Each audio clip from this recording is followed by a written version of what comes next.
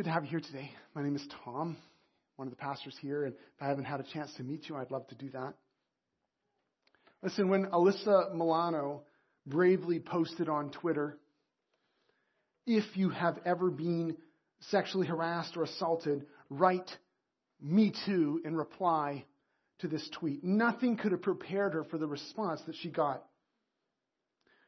When Milano woke up the next morning, 30,000 people had already replied to her tweet with the hashtag #MeToo.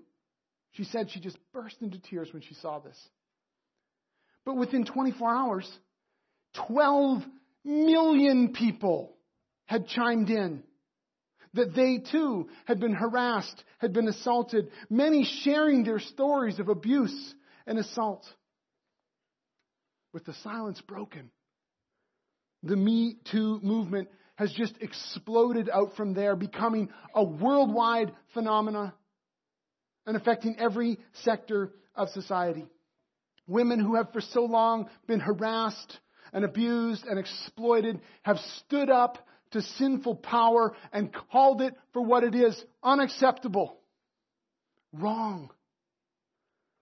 The Me Too movement has been hailed the greatest social upheaval in decades, perhaps the greatest since the 1960s.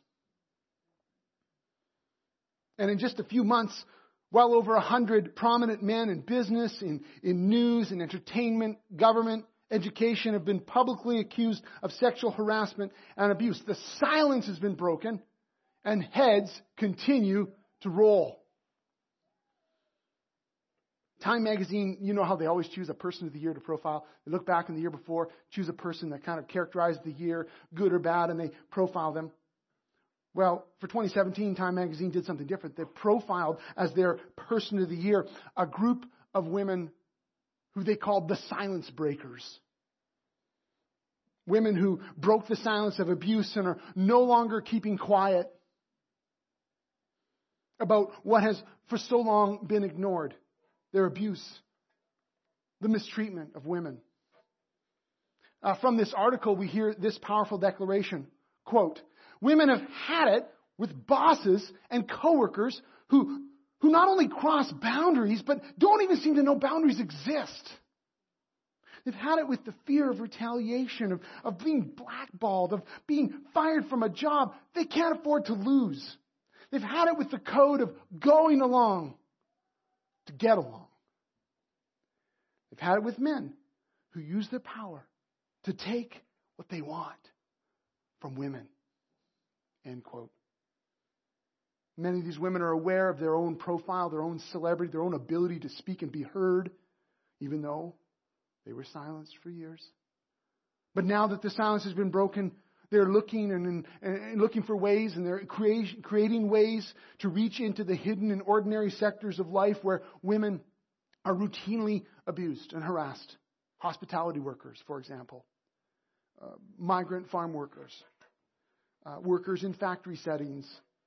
They're establishing and have established a significant fund for the legal defense of women who would not normally have access to this kind of advocacy.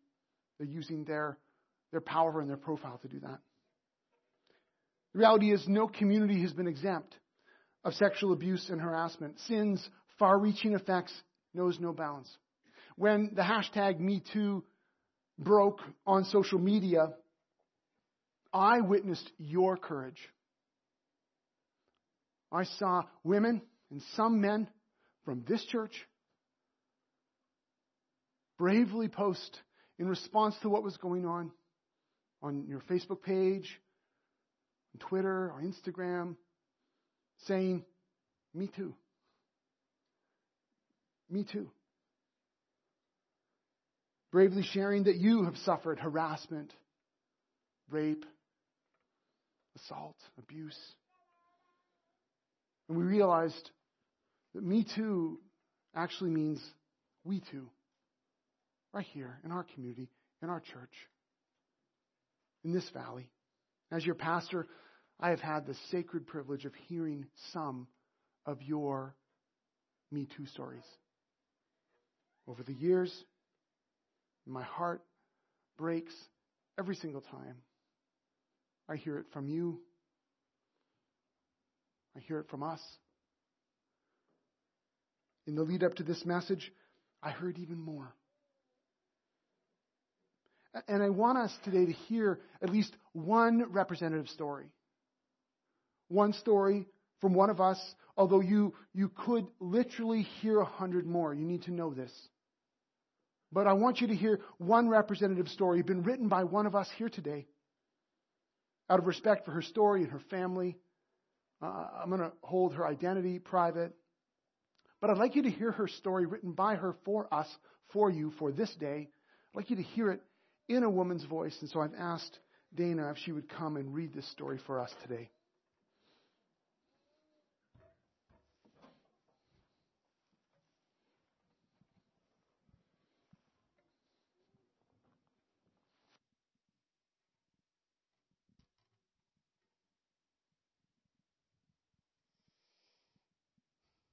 There is an epidemic of abuse. And despite the name, sexual abuse and harassment is far more about power than sex and stems from the perpetrator's need for control and dominance over another person. Nearly every woman I know has been touched inappropriately or harassed in some way. And so, like countless women and men, I have a Me Too story. Unfortunately, I have many Me Too stories of harassment and abuse. From my 6th grade teacher exerting his dominance over me and declaring that my worth was only in relation to my looks when he put chalk dust on my nose to cover up my freckles. To the respected man who showed 15-year-old me and my peers that a woman's value is in her sex appeal when he openly read sleazy magazines in front of us. To the boys and men who pulled bra straps and purposefully brushed past me, touching my breasts. To older men who leer and linger and place a hand on your back or your side just a little too hard and for a little too long. To men who tell rape jokes as if there was anything funny about violently violating another person. To being called one of the most derogatory and demeaning insults and being reduced in the eyes of the insulter as only a place to put a penis. In all these moments of harassment, the men involved used their power over me to push me down and to show me that because I'm a woman, I don't have the same worth that they do. But God says differently. I was created in His image and I have worth beyond measure. Statistics say that 1 out of 4 women and 1 out of 6 men have been sexually abused before they turn 18. Me too. And I carry the scars of abuse on my heart and soul, and I will for the rest of my life. I've found healing, but the scars still remain. As a young child, I was sexually abused by someone in a position of authority over me. I didn't know what it was at the time. All I knew was that it felt wrong, and I hated it. I blocked out the memories of that abuse for many years. And even though I didn't consciously remember what had happened to me, I felt damaged and of very little value for a large part of my life. About 10 years after my abuse had stopped, something happened that triggered my brain to recall long-buried memories. And as I relived the trauma, I remember crying out in agony that I had been hurt as a child by someone who should have cared for me, who I should have been able to trust would protect me. My pain and anguish at those memories was so profound. As a small child, my innocence had been taken away, and I had been used. Although I was never raped, and I was almost always fully clothed, I was used for someone else's sexual gratification, and I was told and shown repeatedly that I had no worth, that I was unlovable, that I was weak and fat and stupid and ugly, and that I deserved to be hurt. This trauma that I experienced as a child left me shattered and broken, feeling worthless and useless. I felt such deep shame. I tried to forget and avoid the pain of those memories and feelings. I welcomed the numbing effects of prescription drugs, sugar, and alcohol, but my wounded soul had sharp edges, and I couldn't dull that pain. I kept the abuse a secret and tried to forget about it. From the outside, it looked like I was confident and strong and had it all together. But on the inside, I was falling apart. I avoided trusting people and getting close to others. I had deep anger inside of me that always threatened to bubble over, and I had such a warped sense of self-worth. It has been a long journey, but through a lot of work, I've found healing. I've been able to speak my truth, acknowledging what happened to me. I've shared my story, and I will continue to do so on my own terms. I've found a community of fellow survivors and warrior sisters who understand and support me. I've forgiven the person who abused me because I don't need to carry that hate and anger anymore. I've forgiven myself because it was not my fault. God never left me. When I had nowhere else to turn and no one to count on, He was always there, and my faith kept me going when nothing else did. I was also given a loving and supportive husband who's always treated me with respect, honoring and cherishing me. Years before hashtag #MeToo, when I heard someone else's story, I said through tears with my voice breaking, "Me too." And almost every time I shared my story, another survivor would say, "Me too," in response.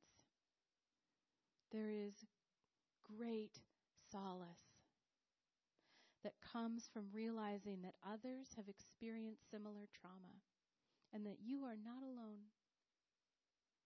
And so I share my story not because I need to tell it, but because someone else needs to hear it.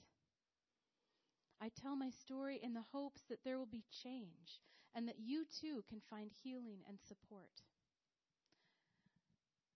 Because I believe in the words of Psalm 147, He heals the brokenhearted and binds up their wounds.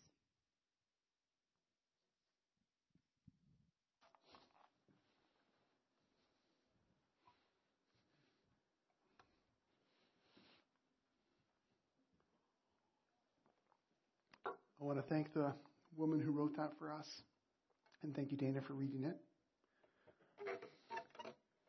Before we go any further, I want to speak directly to those of you who are here today who can echo that story, who even as they heard the story today, inside, you whispered, "Me too." I'll speak directly to you for a moment. Because whatever happened to you, however you were mistreated or abused or manipulated or assaulted, at whatever age, whatever stage, whatever place, whatever situation, you need to hear clearly that that abuse was not your fault. It was not your fault. You didn't do anything to deserve it. You didn't say something to invite it. It didn't matter what you were wearing. It didn't matter what you said. It didn't matter where you were. It didn't matter how many drinks you'd had. Nothing of what you did invited what happened to you. Nothing. You should not have been touched that way. You should not have been exploited that way. You should not have been put into that position. Never should you have been treated that way. And I know that for many of you, as you grapple with your own stories, I know you've told me this, that part of your story has been this feeling of shame and of guilt that you've carried, that you've wondered, like, did I do something wrong that invited that? Did I send some kind of a signal? Was it the shirt I was wearing? Is it something that I said? Is this all that I'm worth? And you've carried shame and guilt, and you need to hear today, if you hear nothing else, you need to know that there was nothing that you did to make that okay, to make that acceptable, that you did not sin. Rather, you were sinned against. That you didn't do something wrong, that you were wronged. And not only are you not to blame for this, But you need to know that you are so loved. That you are precious. That when God our Father looks at you, He looks at you with fantastic delight. That God celebrates you as a favored daughter, as a star son. That you are infinitely valued and created as a masterpiece by God Himself. That when Jesus looks at you, He doesn't see someone used or dirty or sullied. He doesn't look at someone less than. He looks at you and He wonders at your beauty. He sings about your loveliness. He brags about you. Jesus brags about you. You are so, so loved in a way that absolutely defies imagination. And we stand with you as a community. We stand with you as a church, all of us together, as people who believe in the God of resurrection, who brings life out of the grave, a God of healing, a God of grace, knowing that wherever you are in the healing journey, some of you are just at the stage where you're even beginning to admit what has happened. Some of you are further along where you're coming to a place of understanding that there is freedom, that there is healing, wherever you're at in that healing journey. For you to know today that God passionately loves you, that He longs for you to experience more of His healing, more of His grace. And I'm so glad that you're part of this church, that you're here today. You know, over the last few months, as this Me Too movement has gathered steam, it's toppled the powerful, it's exposed abusers everywhere. We have seen in living color the deeds of darkness exposed to the light of truth. And as I have had the privilege of hearing your stories over the years in an increased way in the last while, as I've also read many other stories, and then also as I've been praying and reading and reflecting and preaching through this story of Ruth so far, God began to bring together Ruth's ancient experience with this current Me Too movement.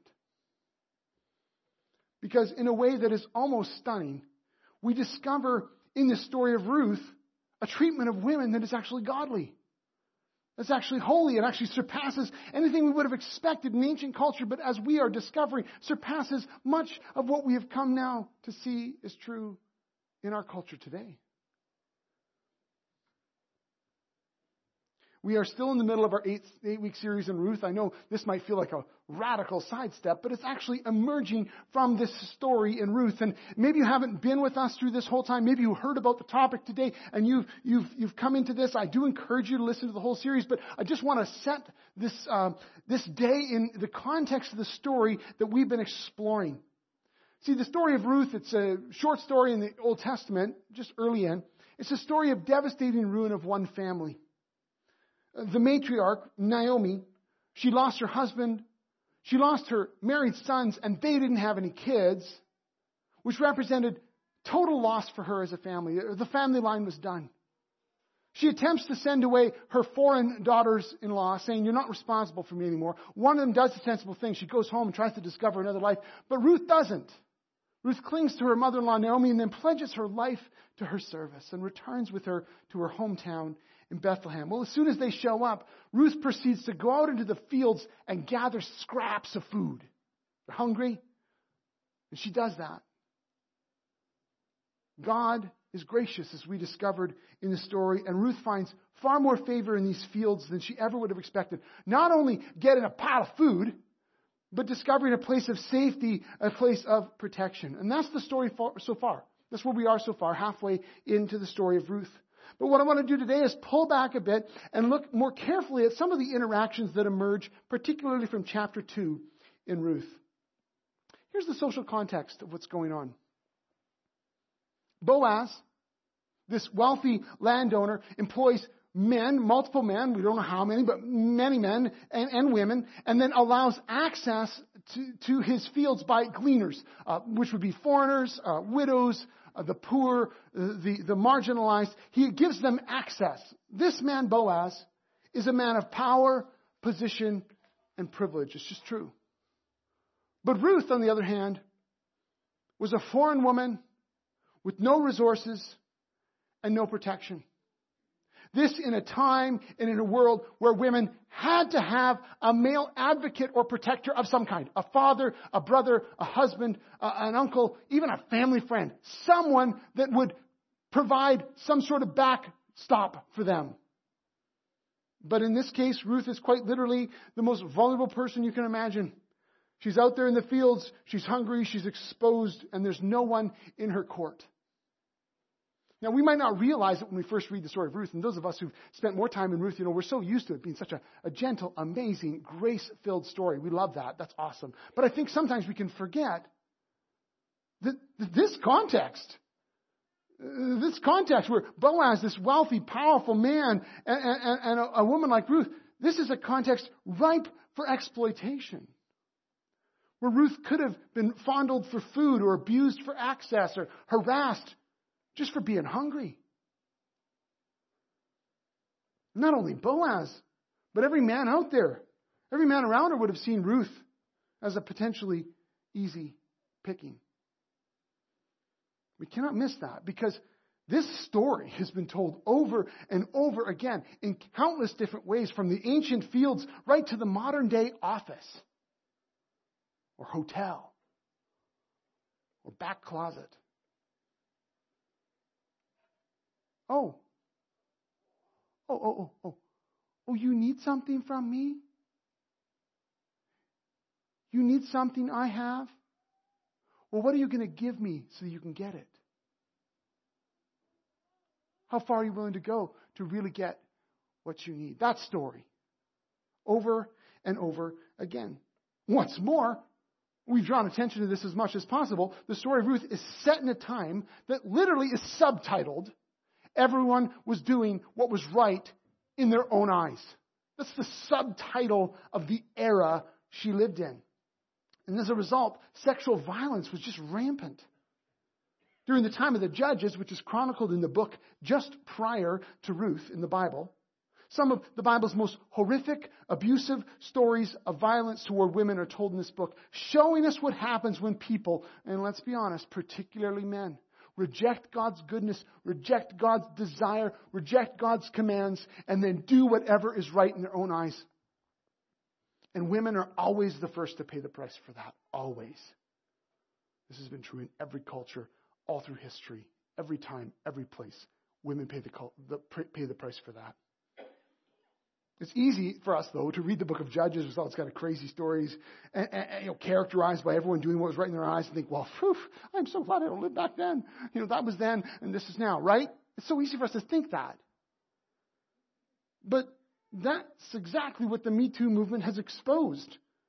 That doing whatever was right in our own eyes, particularly in the ways that men have often mistreated and abused and harassed women, that's just as much a story of today as it was a story of ancient history.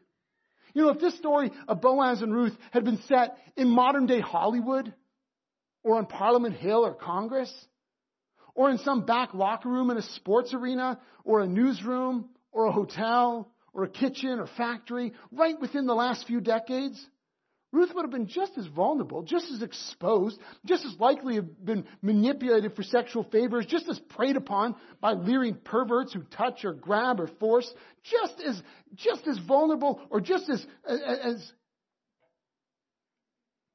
easily abused as people were way back then. We realize that time really hasn't changed that much, has it? And so what's actually so surprising, something we take for granted when we read Ruth, what's so surprising is how Ruth actually does not become another Me Too story. She could have so easily. It's as though Boaz, this man in this book, probably unbeknownst to him, it's like he writes the first playbook on anti-harassment, anti-bullying, particularly in the workplace, where the Me Too movement certainly has covered the length and breadth of abuse and harassment, but has also highlighted the way this has really been taking a toll in the workplace or in places where women have sought to move forward. Boaz instead insists on respect and honor and dignity. So I want to just look at this briefly for a moment because I want you to see how this plays out in this story. That's all, or most of it is from chapter 2 of Ruth. First, Boaz used his power and his position and his privilege, which he undoubtedly had. He used it to provide a safe place to work, a place of dignity and respect for women. What the Me Too movement has revealed is just how common it has been for men to use their power and their position and their privilege to take and to use women as was right in their own eyes, particularly when those women needed something like a job or even a connection or an opportunity. I mean, this is the story of Harvey Weinstein, isn't it? The countless women abused and harassed by him. We also see that Boaz spoke to potential abusers. He set a gold standard for physical contact. In verse 9 of chapter 2, Boaz tells Ruth, I have told them, referring to his hired workers, the men, I have told them not to lay a hand on you. Boaz doesn't just look the other way when women are touched inappropriately. He doesn't just shrug it off as acceptable or normal or, it's boys will be boys or something crazy like that. In fact, he gets ahead of the potential danger and he puts into place policies of protection. In my fields, Boaz says, there will not be inappropriate physical contact, period. But I ask you, how many workplaces or gyms or restaurants or hotels or back kitchens or, let's be honest, churches have been that proactive? Not many. And as we've seen, as the silence has been broken, we've discovered just how unsafe many of those places have been, where women have had to endure the crossing of physical boundaries, both in subtle ways as well as in overt ways. We also see Boaz providing access to resources freely and without the expectation of favors. Boaz tells Ruth to get a drink from the men's water, to not be afraid to do so. He instructs his farmhands to let her gather without reprimand. What's Boaz doing here?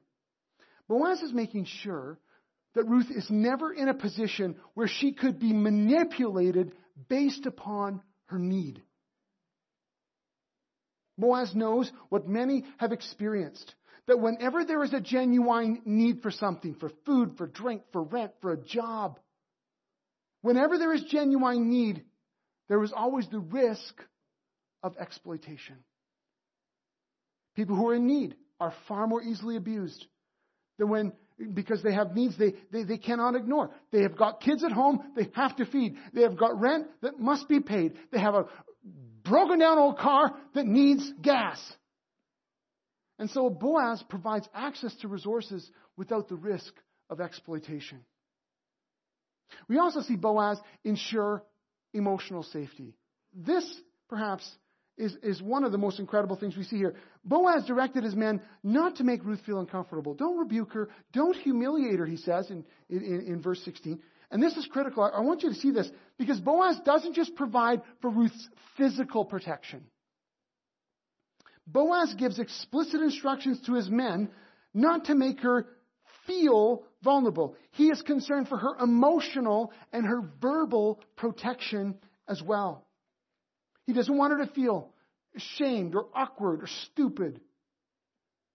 This is incredibly progressive.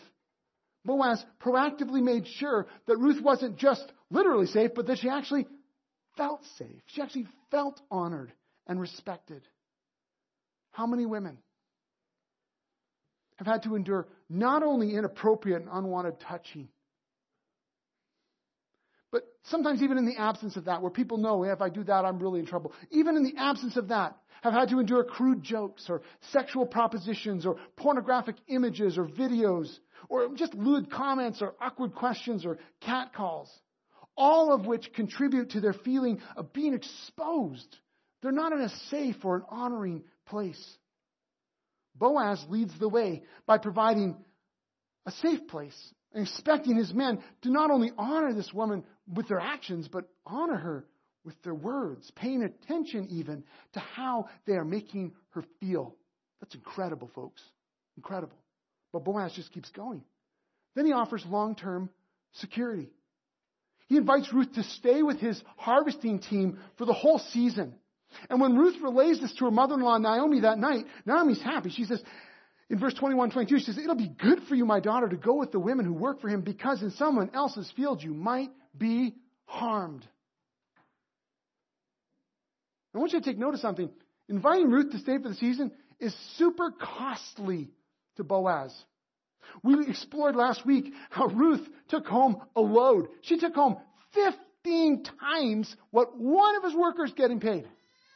15 times. Ruth was not cheap to have gleaning in his fields. She was expensive. And yet Boaz proactively seeks her protection at his own expense. And can I just say again, I've said this before, but I'm going to keep doing it. I want to undercut the idea that he did that because he himself had some kind of ulterior motive. Lust, love, even romance.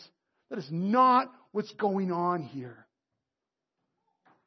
No, Boaz creates a safety zone of dignity and respect for Ruth, for women, at his own cost, in contrast to what many women have experienced when their future is shaky, when their jobs are unsure, when even their own homes are unsafe, when every strange street or every new location or every new job or neighborhood or even church can be a place where they do not feel safe. And then, even when given the opportunity to use or abuse, we'll see this a little bit next week, Boaz doesn't take it. He always acts with honor and respect toward Ruth. He sets in place protections and policies that see her value as an image bearer of God is always upheld. This is completely counter to the culture of his day, and as we're seeing, is completely counter to much of the culture in our day as well. So Boaz was amazing. If we had more, workplace folks like Boaz, men and women bosses who proactively sought to make honoring a priority, it would be a game changer, wouldn't it? But when we fast forward to the life of Jesus, we see something even greater than that, even more expansive, including even more people. Jesus was living in an abusively patriarchal society. And he knew how little women were regarded, how mistreated they were, how easily abused and belittled and divorced and discarded they had become. Due, as we see in the gospel stories, as they roll out, due to the controlling power of sin and the pervasive wickedness of men. And so contrary to cultural expectation, contrary to societal norms, contrary to, frankly, what even, good people felt comfortable with, Jesus reached out and treated women as loved and valued and important, as precious daughters of his Father, over and over again, all through the four Gospels, Matthew, Mark, Luke, and John. This is the first 4 books of the New Testament. We see Jesus interacting with women from a whole variety of backgrounds and experiences.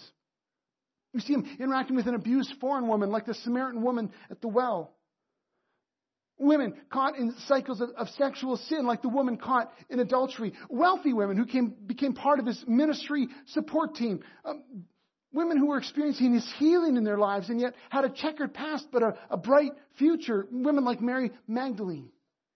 That all around him, every step of the way, Jesus loved women, and particularly would reach down and raise up women who had been shunted to the side, who'd been exposed, who were vulnerable.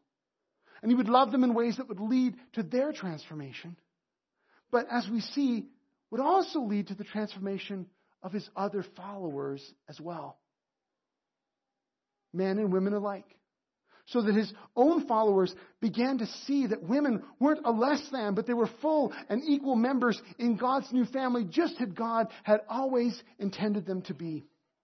Jesus, at the end of his earthly life, after he'd risen again from the dead, he promised that his Holy Spirit would come and would fall upon all flesh, young men, young women, old men, old women, experiencing the gifts and the power of the Holy Spirit, and that they together as men and women would be sent into the mission to bring the healing, forgiving power of Jesus to the world. In fact, at the end of the Gospel of John, the 4th of the stories of Jesus, Jesus chose Mary Magdalene, a woman who'd been experiencing the healing power of Jesus, chose her to be the first one to see him when he rose again from the dead. And then to be the first one to go and tell others, to tell the men, that Jesus had in fact risen. Jesus changed everything. And then he sent the Holy Spirit to make those changes real in his family, in the church. How else would you explain how a religious nut like Paul, Pharisee, part of this really uptight sect that was really focused on, well, getting everything right, who very likely prayed a prayer, a daily prayer, that went something like this: Blessed are you, Lord our God, ruler of the universe, who has not created me a Gentile, a slave, or a woman. Think about that for a moment.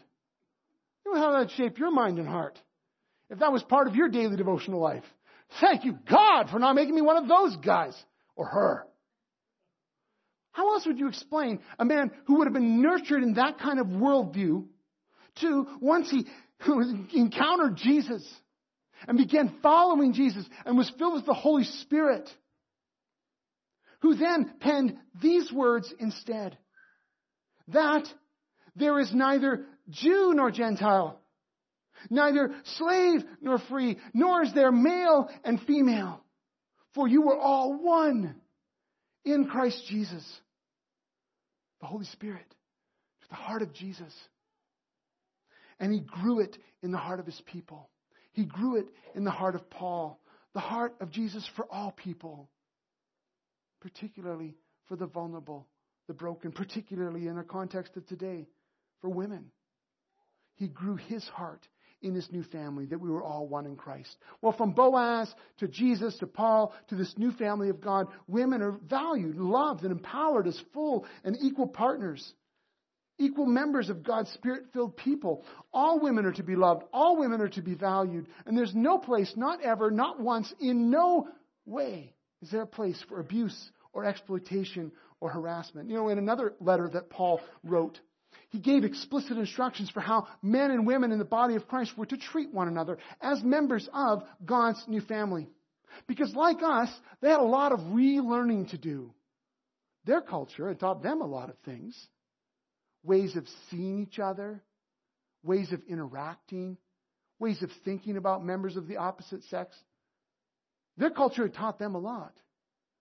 And the Holy Spirit knew, as he knows today, he knew it then, as he comes into our hearts and lives, he's got some retraining to do. He's got to renew our minds. He's got to change our perspective. That's part of why we continue to dig into God's Word and let the Holy Spirit work, because we know that we are not seeing things straight.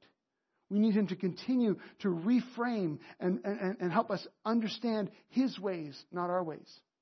And so Paul, he wrote this letter helping this community understand what these new relationships would look like. And in 1 Timothy 5, 1 and 2, Paul wrote this. He says, "Do not rebuke an older man harshly, but exhort him as if he were your father. Treat younger men as brothers. Older women as mothers, and younger women as sisters with absolute purity." Absolute purity. To the point of today, we are to love each other as family members are to love each other. Treating women as members of the family, not as sexual objects, not as people you use or exploit or mistreat in any way. Now, I want to point out something careful here, because I know tragically that many of you have actually suffered abuse at the hands of people in your own family. I know this is true. And I'm so sorry that is part of your story. People who should have protected you didn't. Fathers and brothers and cousins, uncles, sometimes sisters and aunts. And so I want to just say to you, Paul's instructions here, he's not imagining that kind of dysfunctional or deformed family life. When he says to love each other that way, he's pointing towards God's original desire for the family, that a family would be a safe place where mothers and fathers and brothers and sisters treat one another with dignity and respect, where they encourage one another and affirm one another. And so if that's been your experience and you recoil maybe from the idea that we would love each other that way because you were not loved rightly by your dad, or by your brother, or by your sister. I want you to know that Jesus wants to see you experience healing, and part of the way that healing occurs is as we experience what God's family is supposed to be like, the way that the family is supposed to encourage and affirm and protect, not in an abusive or a sexualized or exploitive way. We are, as God's family, to emulate relationships with one another, as he caps it off at the end, with absolute purity, with holiness, with honor, with beauty and goodness. We're to view each other with God's full desire and God's plan in mind, that we are to live whole and healed lives in Him, that we in community are able to receive and give love. We're able to trust and be trusted. We're able to affirm our gifts and empower one another and encourage each other as the Lord is working in our hearts and lives. And so whatever your family background, we are called to love each other as Christ loved us, to emulate in our lives and in our lifestyle the very heart of Jesus for each other. Well, how do we respond? I mean, what does this mean for us today? I think a few things. I mean, there's of course, I think lots of responses, and perhaps our responses are as varied as we are today. But I think 5 things emerged for me as I thought about our response today. First, we will honor Me Too experiences. You know, part of the reason why silence has for so long held people quiet is because when people would bring it up, they would be shut down. They would be told, don't say it. Don't dishonor the family. Don't expose him. Think of the hurt you'll do to the church. And you were silenced. People were silenced. Men and women were silenced. And I think our first response is that we will honor Me Too experiences, both in women and in men. We're going to honor them. We're going to hold them. We're going to listen to them. We're going to receive them. We're going to weep with those who weep. We're going to walk with each other. We're going to honor those experiences. We're not going to dismiss them or shut them down or think, oh, this makes me uncomfortable. I don't want to hear this. I don't want to hear this. I don't want to hear this. Because too often that's been the case. And people who need to receive healing, who need to have someone hear their story, they haven't found a place to do that. We are going to be a place that does that. We're going to be a community that honors Me Too experiences. And in the context of those experiences, then have an opportunity to speak truth to the lies. The truth that you are loved. The truth that God passionately longs for you to experience healing. We're going to undercut those lies that said you deserved it. You're fat, you're stupid, whatever lies were seeded into your life or abused into your life. We're going to cut away those lies with the truth of Jesus' goodness and grace and love that looks at you and longs for you to know just how passionately He is in love with you. And we're going to be conduits of that in other people's lives. As we honor their Me Too experiences, we'll have an opportunity to share what is more true than their abuse, what is more true than your hurt or your wounds, and that is that Jesus loves you. We're going to honor those Me Too experiences. The second response, I believe strongly, and this one is harder to hear. We will repent of our sins. Sins both of commission, things we do, and sins of omission, things we didn't do. We're going to repent of those things. As men, and sometimes women, we're going to repent of patterns of abuse where we have hurt other people. We're going to repent of those things. We're going to bring them into the light. For some of us, that means you need to own up to a past sin that may be years buried. You may need to open up to that. For some of you, it means you need to come clean on patterns in your life where you've caused harm in someone else. For some of you, that means you need to report yourself to the police. And I'm here to tell you today that if that is you, I will go with you. I will walk with you. I will stand with you every step of the way. If you need to repent and get clean on something you have done that is actually criminal, I want you to know that you too are loved. And the only pathway to freedom and forgiveness is through repentance And Jesus loves you and longs for you to experience goodness, but you have got to come clean. And if I could say this in the strongest possible language, it's actually your only hope that you would repent, that you would turn from your sin. It doesn't matter if the sin itself has stopped, even if it's in the past and you've never acknowledged it. It's time to get clean before Jesus, to throw yourself in the mercy of Jesus Christ and experience healing, but begin to seek His pathway forward. For some of you, that may be the case. It could be that it's not criminal. It could be that you've just acted in ways that are inappropriate. You've done things, said things, thought things. It could be that for some of you, men and women, you've dipped into pornography way too much. Any amount is too much. But you've allowed pornographic images to fuel your mind and your heart. Listen, it is absolutely impossible for you to treat an older woman as your mother and a younger woman as your sister with absolute purity if you're fueling your mind with that kind of crap. It is not possible for you to love someone with the heart of Jesus if you're imagining them and seeing them objectified and used and exploited. It's not possible. And so for some of us, statistically speaking, people here today, men and women, we've got to repent. We've got to turn away from that. We've got to get accountable. We've got to throw our computers out in the middle of the street. We've got to do whatever we've got to do to try to get our hearts and minds right with Jesus and right with others, to repent and turn away. And listen, you need to know this is the heart of Jesus for you too, because He wants you to experience His goodness and His life and His love flowing through you. He wants you to be healed from whatever crap you're carrying so you can experience all that He has for you. And it's only going to happen if you turn away from your sin and turn and throw yourself on Jesus' mercy. The only way.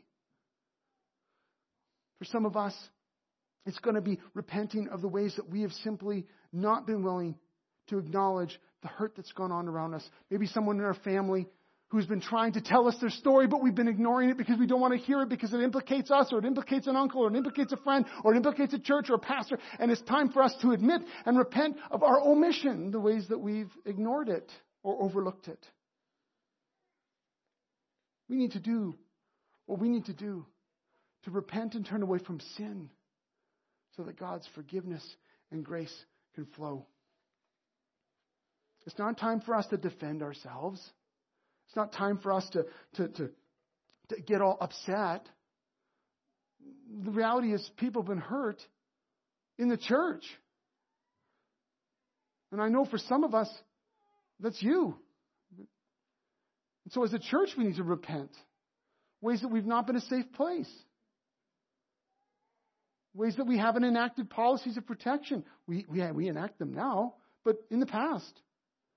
Ways that we've just not acknowledged difficulty. Ways we've even covered up. You know it's true. It's happened. We hear the stories all over the place. Sometimes I heard stories just this week where two different women sharing stories of abuse. One where the home was very unsafe and the church was the safe place, but the other one where it was the other way around. Home was safe, but church wasn't. So we repent of that. And the opportunity we have, both as men and women, but I want to say right now, particularly men, to stand in the place and say, we're so sorry that you were hurt by a father or a brother or an uncle or a pastor or a friend. And we're not here to defend ourselves. We're here to tell you that we are so sorry. Would you even forgive us? Would you even help us understand? We're not here to defend or try to cover over, but rather to repent and to turn away so that we as a community can experience God's goodness. Third, we will speak truth to power and abuse. We're not going to tolerate forms of harassment or abuse or bullying in any way. We're not going to shrug it off and laugh it off.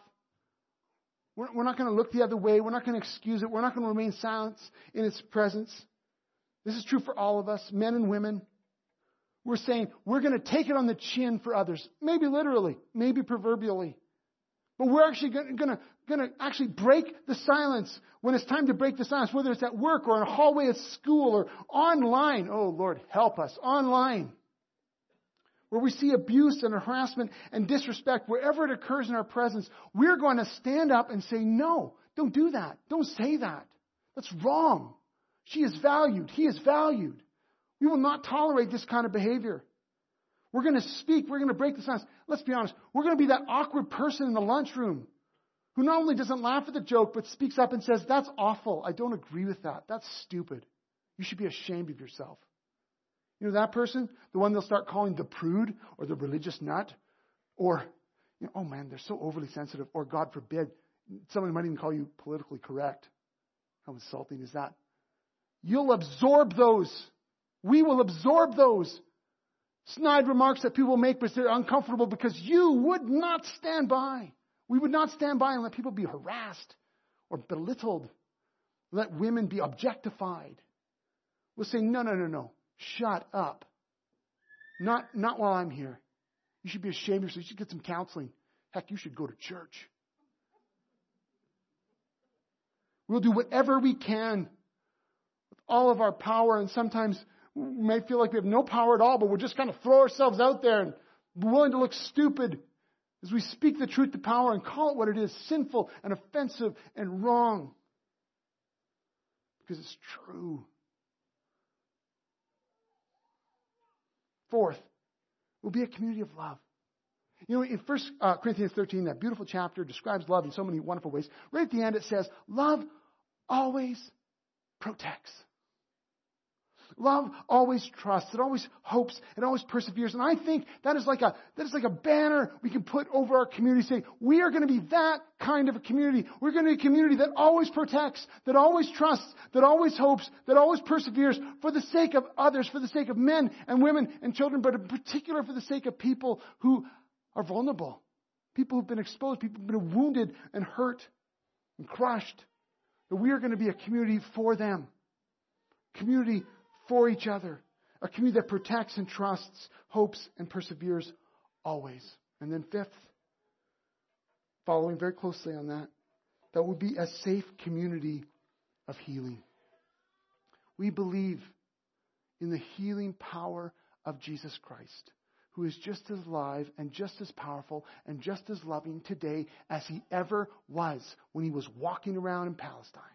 He is present by the power of his Holy Spirit, and he longs to bring healing to people's lives, to your life, and to the lives of others. We believe in the healing power of Jesus Christ. We also believe in the healing power of forgiveness. I know that many of you who have told me your story, it is a significant part of your journey when you came to the place where you're able to forgive your perpetrator. Now, forgiveness doesn't mean you forget what they did to you. That is not possible. But you no longer hold them to account for it in the sense of saying, I'm going to continue to wish damnation on them. I'm going to continue to hate them. I'm going to continue to hold bitterness. You say, no, Jesus, I'm giving that over to you. I forgive them. What they did was not right or okay, but I forgive them. And you know that in your life, those of you who've journeyed through that, it's at the time, the moment, the season where you've come to really embrace forgiveness, that you've experienced wonderful, incredible, life-changing transformation in your life because the power of forgiveness knows no bounds as Jesus operates in our lives. We also are a community that believes in the healing power of truth, that there can't actually be healing without truth. There can't actually be reconciliation without truth. Truth sets us free. And we will pursue that in the name of Jesus for everyone who comes, anyone that we gather with, or we connect with, or we're meeting and living life with and reaching out to. We're going to do this in our regular gatherings. We're going to be that kind of community when we gather in small groups. We're going to be the kind of community just like that as we scatter out throughout the week in our conversations, in our coffee shops, in our schools, in our workplaces. We're going to be that healing community of love out there too. I also want to highlight a next step for us as a community. I want to offer a special invitation today. Tonight at 7 p.m., we are inviting women only, to come back tonight for another step forward. Listen, We want to offer you an opportunity to perhaps share your Me Too story. We certainly want to offer you an opportunity to listen to someone else's Me Too story. An opportunity to pray together. To explore what are those next steps for us as a community to be this healing community of love and truth and power and forgiveness. And so we'll invite women only. I will not be here. Be facilitated by Dana and another member of our congregation who has gone through her own Me Too experience. And we want to just offer this. Now listen, we're doing our best to offer a very safe place for you tonight as women. And we invite you to come. And if you feel frightened by that, and I understand that, I just want to encourage you. Bring some supportive friend or family member. But come out. It's an important part, I believe, of your healing or your journey. And I also want to speak particularly to some women who are here today that we are so thankful that you don't have the kind of abusive, perhaps, or assaultive Me Too experience. And so you may think, well, that's not really for me. I want to just urge you to come out tonight, to be with your community, to be with other women, so that you can hear Me Too stories, so that you can pray alongside other sisters. Like it really is for all of us. Tonight's meeting is only for women because we want to provide a safe place, a safe zone. But I want to speak to men as well today, okay? I know that there are men who have a Me Too story, particularly when it comes to childhood abuse. And so I want to tell you that we're not ignoring you either. And so I want to invite you, if you have a Me Too story as a man, I want to invite you to do a couple things. We're not having a specific gathering for you, but I want to invite you to do this. I challenge you, I encourage you to find a friend that you can talk to that is trustworthy. You are welcome to contact me and ask me for a private, confidential appointment. I want you to know that there's power in breaking the silence and moving forward in what Jesus has for you. We want to be a healing community. So tonight's gathering is for women, but as men, I challenge you to break the silence, to find someone you can trust. As we end today, I want to ask this question. What if every woman, every man, every child were really loved and treasured and treated the way that God had intended them to be? I want you to imagine together with me a world where women don't have to wonder if they're going to be safe anymore. Where little girls don't go to bed at night afraid of who's going to wake them up in the middle of the night. Where women aren't backed into impossible corners or forced into positions of vulnerability. Where little boys aren't mistreated. Where men aren't acting out of their own wounds and their own sins, the perverse desires that are causing greater hurt. I want you to imagine workplaces and schools and dirt roads and empty elevators were places where women are no longer afraid to go. I want you to imagine a community, a church, where things are always in the light, where things are not going undercover, where there's not this continuation of silence, where things are out in the open and young women are not exploited, but they're rather empowered and encouraged as sisters, as followers of Jesus, where young men are empowered as brothers to be men after the heart of God, where older women are not exposed for gratification, but are actually upheld as wonders of grace, and where men are truly godly men of valor and honor and strength, much like we see in Boaz and certainly what we see in Jesus. I want you to imagine this because this is what Jesus himself is imagining. It's what he's dreaming. It's what he's working toward. It's what he's calling us to do, to be, to live as his new creations who honor and uphold and value each and every person, man, woman, and child as the treasures they are. This is the vision that Jesus is calling us to embody. Right here in our church, right in our families, right in this valley. For the sake of the valley, for us to be the living, breathing, loving, speaking, healing, sharing, protecting body of Christ given for the world. So that never again does a woman grow up and have to say, me too. Never again does a little boy grow up into a man and have to say, me too. Never again. Because they've discovered safe places, healing places, places where God is honored and people are loved.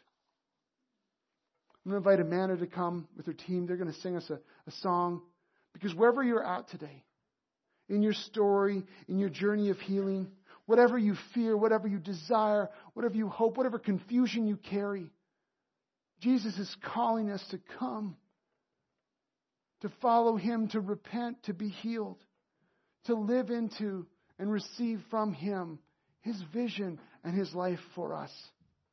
And His promise to us is that He'll be with us every step of the way. Listen to this song, and then I'll come up to close in prayer. Jesus, there's no greater truth than that. You will never leave us, that we are not alone. And Lord Jesus, I pray today as we conclude this time together, that would be cemented into our hearts and minds wherever we are at in this journey. Friends, I could ask you please rise. We're going to pray today, Lord, as we finish, both a prayer of repentance and a prayer of healing. Lord Jesus, today we stand and acknowledge that for many of us, we feel your conviction, the conviction of your Holy Spirit upon us right now to repent for a sin of commission, things we have done. It could be pornography, it could be abuse, it could be inappropriate behavior, it could be a particular event. We'll also repent from sins of omission, ways that we have looked the other way, ways we have silenced, the ways we have ignored or just not been proactive. And Lord Jesus, in your grace, we ask you to forgive us. And Lord, I pray that you would give us the power of your Holy Spirit to turn away from sin, to seek brothers and sisters to walk with us into greater freedom, that we would leave behind lies and destruction and heartache, patterns of behavior and addictions and habits that destroy both our lives and the lives of others. We would turn away from those things and we would turn toward you and receive your Holy Spirit, receive your forgiveness, receive all that you have for us. That we would take the courageous step to move forward in whatever way we need to receive consequences for our actions, to make changes in our lives so that we can live the way that you have called us to live, to be who you've called us to be. Thank you for your forgiveness, hard won on the cross, given freely to us. And today, Lord, if there are some very specific ways that we need to repent and turn, I ask, Lord Jesus, that you would reveal that to us and that we would not leave here today. We would not go through this week coming up without taking the steps you're calling us to take. Lord Jesus, I also want to pray today for those who, this is a very difficult topic because it is exposed, even this morning, it has exposed old stories, memories, wounds, heartache, either in the past or, Lord, have mercy, even today. And I ask, Lord Jesus, for healing.